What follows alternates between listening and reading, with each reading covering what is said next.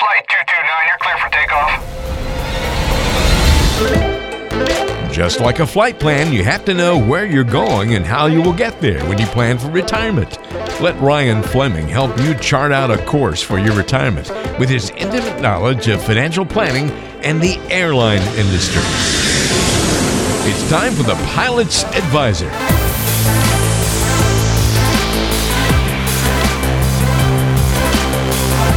Hello and welcome once again to the Pilot's Advisor. Walter Storholt here alongside Ryan Fleming of Fleming Financial Group. Hey Ryan, what's going on with you this week, sir? Doing great, Walter. How are you doing? Oh, fantastic. You've been gallivanting around the world again recently, or been getting some time to relax at home? A little bit of both. Done a trip over to Stansted, England, and then been trying to spend as much time as I can here at home with my children while they're out of school, even though the weather in Charleston is blistering hot, 95 degrees plus. Now, I before we started talking, and I think this should be mentioned on the show, a shark was caught in the most recent fishing visit for you and the kids. Yeah, decided we're going to have a father-son day and took the boy out to the ocean off a pier, and we were fishing. And he got to experience catching a shark for the first time and, got to feel the skin of the shark and hold the shark. I mean, it wasn't a huge shark, but of course he thought it was the coolest thing in the world. Yeah. To the point that this morning, the first thing he said was, I said, buddy, what do you want to do today? And he said, I'm going to go fishing. Nice. Very cool. Well, I know you guys are off of Charleston there, and of course I grew up down on the North Carolina coast fishing very similarly, and I always remember the first time I caught a shark from the surf kind of going, well, I didn't cast out very far. That's about where I swim. Putting two and two together even though it's a little shark, you're telling me this thing's swimming around my feet when I'm out there? So, oh yeah, they're out there. They're out there real close. And we actually caught a really, really big sea ray as well. And it's amazing to see how close they are with the size of the one we caught. I mean, once we pulled it up and got it released, there's 50 to 60 people on the beach watching, and they can't believe that we have a sea ray that close to the shore. Oh man, that's pretty cool. Yeah, we did a quick beach trip the other day, and my aunt, big fisherman, every time she comes down to the beach to visit, they're from New Jersey, and she always just fishes all day long, and she caught a big ray and was able to, or maybe it was a skate, I guess, and was able to bring it up on the beach, and all the kids came running around, and it was pretty cool stuff. So. Well, definitely. I think the most valuable part, you might have fished a lot over the course of your life, but to see a young kid, my son's 7, just to see his excitement with every little thing. I mean, the first bait fish he caught, and then we use that, and then he gets to catch a shark, and just watching him, basically bounce off all the walls of this pier because he's so excited.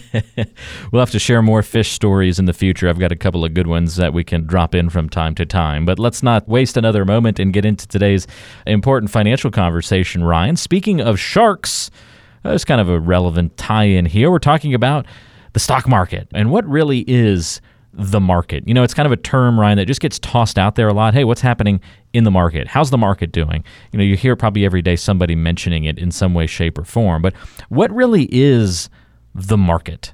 Well, this is actually a great question. I don't know where you got this one, but it's actually very, very ideal to discuss right now because I've had to have this conversation with a few of my clients lately. In the U.S., the only portion of the market that anybody seems to know anything about, because it's always in our face, is the S&P 500, the Dow Jones, or the NASDAQ. And, we'll just talk about the S&P. I don't know, whether you watch the Dow or the S&P, but all the S&P 500 is U.S. large cap stocks. And on top of that, it's only 500 of, some of the biggest. And most investors think that that's the market and that's the market returns that they should be getting in their portfolio. So I think it's, you kind of mentioned, just to touch on one other little thing there, don't know whether you follow the S&P or the Dow or the blah, blah, blah. I don't think a lot of people know the difference between even those. Well, and before I really have a conversation with someone, because I'll get questions like, hey, why is my portfolio not doing this? And I'll say, well, what is the Dow Jones Industrial Average? And then there's normally a long silence. Or what is the S&P 500? And then there's a long silence. So it's kind of one of those things that, you can't really talk about market returns unless you really know what we're actually discussing or what we're comparing. And I always talk about making sure you're comparing apples to apples and oranges to oranges, because the S&P 500 is a small portion of the market that's out there. And if you want S&P 500 returns and invest all your money in the S&P 500, I think we've really not built a diversified portfolio. And a great time to talk about that would be right now, because the S&P 500 has been doing great this year, but not so long ago, at the very end of the fourth quarter of 2018, last year, the S&P 500 lost over 20%. So do you really want all your money in the S&P 500?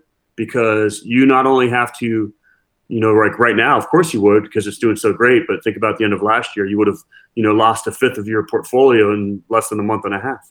So I feel like if we're going to talk about the market and the S&P and some of these other buzzwords out there, we've got to bring in diversification into the mix as well. Because I think when people think of diversification, it's in this same vein. We're thinking of just specifically the stock market or just being diversified in the S&P. I think I've heard it described before, Ryan, as, we'll just get a mutual fund that mimics the S&P and you're diversified. I've heard people say something along those lines as well. So how do you kind of reconcile diversification in this conversation of what is the market? Well, in this, you talk about an investment philosophy and what you believe in. And in my opinion, is the S&P 500, if you own that, is it better than owning 10 or 12 stocks that you pick? Well, absolutely. But I believe in being truly globally diversified. And we're talking about a portfolio that has, over 18,000 different positions and not just 500. As a matter of fact, with the way I educate my investors and what we believe in is the markets are efficient, but you have to own the whole market. And really, the S&P 500 only being U.S. large cap stocks, most of my aggressive portfolios have 8% or less of the S&P in them, because historically that is not an asset class that has a high expected return.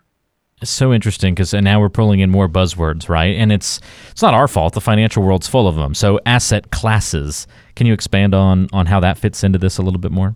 Yeah, there's a bunch of different quote unquote asset classes. And what we're talking about is the difference between large stocks, small stocks, value stocks, growth stocks. And each of those, you even break down further between, domestic and international. And I know we're getting a little bit into the weeds, but these are the things that, when you build a portfolio, you need to really care about the construction of that portfolio. And to come back up to a macro level, like, let's simplify it as much as we can. When you look at the whole history of the stock market, there are certain ones of these asset classes that historically have a higher rate of return. And those are small stocks and value stocks. So I'm not saying that we don't want to own all of the S&P 500, but you want to have exposure to those other asset classes because they're going to give you a higher rate of return. So we're talking about this idea. What is the market, just to sort of have a reset here? Is it the S&P? Does that equal the market? I think the obvious answer from our conversation so far is, certainly no. Diversification, how that fits into the equation. All of these things are kind of moving and shaking there, Ryan, and you as an advisor have to sort of develop your investment philosophy. You're kind of already doing that for us by talking about how the S&P isn't the end-all be-all of the market. So how does your investment philosophy get shaped given that knowledge? Well, I think the hardest part about it is with any investor, most of my clients, the only thing that's really in their face is U.S. large cap stocks. And that's, supposed to give us an idea of what the market's tendencies are here in the U.S. So this is a conversation that we have, on occasion, especially when the S&P 500 is actually doing better than most asset classes, having to explain that is a small part of the market and you need to be more diversified than just that. Because if you ask a client whether or not they should be diversified, most people are like, yeah, I know that diversification is good. But it comes back to, when you build a portfolio, you build it for the long term. And so having investment discipline is a huge, huge thing, because there's something called track record investing. And what that basically means is an investor emotionally wants to go and buy or do whatever is doing well at the time. So like right now, U.S. large cap stocks are doing well. So the average investor, if given his own means to do whatever he wants and not have a coach to kind of discipline him, they would go buy more U.S. large cap stocks because it's been doing well. When from a statistical standpoint, that it's not going to be doing very well next year or even going forward. As a matter of fact, it's normally less than 5% of those that they go and buy from a track record investing standpoint that still would be the leading asset class. So being disciplined all the time, regardless of what's short-term going on in the market is something that you really, really have to do as an investor. And that's how you win long term, is by not chasing what's in the market day to day, but holding on to why we built this portfolio, why we had the construction, and really understanding your investment philosophy for the long term. All right, so we live in a world of automation, Ryan. We live in a world of automated cars nowadays. Are going to become probably ubiquitous at some point in time here in the future. They're already starting to make a little bit of a presence. Automated factories. We've heard all the warnings about robots going to replace all the jobs of Americans over the next couple of decades, and it's going to be a major threat to the future of our country and to the world. What about to financial advisors? I know there's this thing called robo-advisors out there. If we live in a world of algorithms and sort of these machines doing the work for us, will there be a need for you in the future to have an investment philosophy? Will people need that human financial advisor if a robot can just make all of the smart investment decisions and try and check all the different boxes? I actually believe a financial advisor is going to be more needed because there is so much information out there and so much stuff that's going to allow an investor to make bad decisions that are going to hurt them over the long run. I mean, our ability to grasp onto information now, it's constantly in our face. And, a big part, of course, being a financial advisor, you need to know the numbers and know the market and know how to build a cost-effective, low-cost diversified portfolio and all that. But one of the bigger factors than any of that is investor behavior. And I really do study investor behavior because an investor doesn't want to hurt themselves, but they don't know what they don't know. And the natural inclination for people, because of the way we're built, is to make emotional decisions based off of what's going on in the news. And I spend most of my time trying to talk people off the ledge or get them to not do things that they feel like they need to do, knowing that it's going to hurt them in the long run. And so I actually think as time goes on, an advisor or an investment coach is going to be even more needed. And you talked about algorithms. I'd like to make a point on that as well. These algorithms, even though they can take a lot of numbers and bring a lot of things in, how many times have you seen an algorithm crush the market or destroy somebody's portfolio because something might have happened that it did not have built into that algorithm to understand? Nobody could have predicted the mortgage crisis. Well, guess what? There's a lot of algorithms that really, really destroy people's lives because of that alone. Well, I think that's important, Ryan. How would you say when you meet with clients, whether it be, over coffee at an airport, in some location to be determined, or in your offices in Charleston, or even a remote visit with somebody to walk through their financial plan, how much of the conversation is about the numbers and about the investments and those buzzwords like asset class and mutual funds and whatever the case may be, into those details, and how much of it is over just the more general advice or more the philosophical approaches of how do you feel about X, Y, and Z? Tell me about your family. What's the balance of kind of the nitty and gritty numbers versus just sort of the conversations that a computer is not going to have with somebody? Well, honestly, the numbers at some point are a very, very tiny part of the conversation. A lot of the conversation is talking about what's going on in that individual client's life right now, what changes might have been made, how they're feeling about things as they get closer to retirement, and whether or not we can adjust their portfolio or their risk tolerance, asset allocation.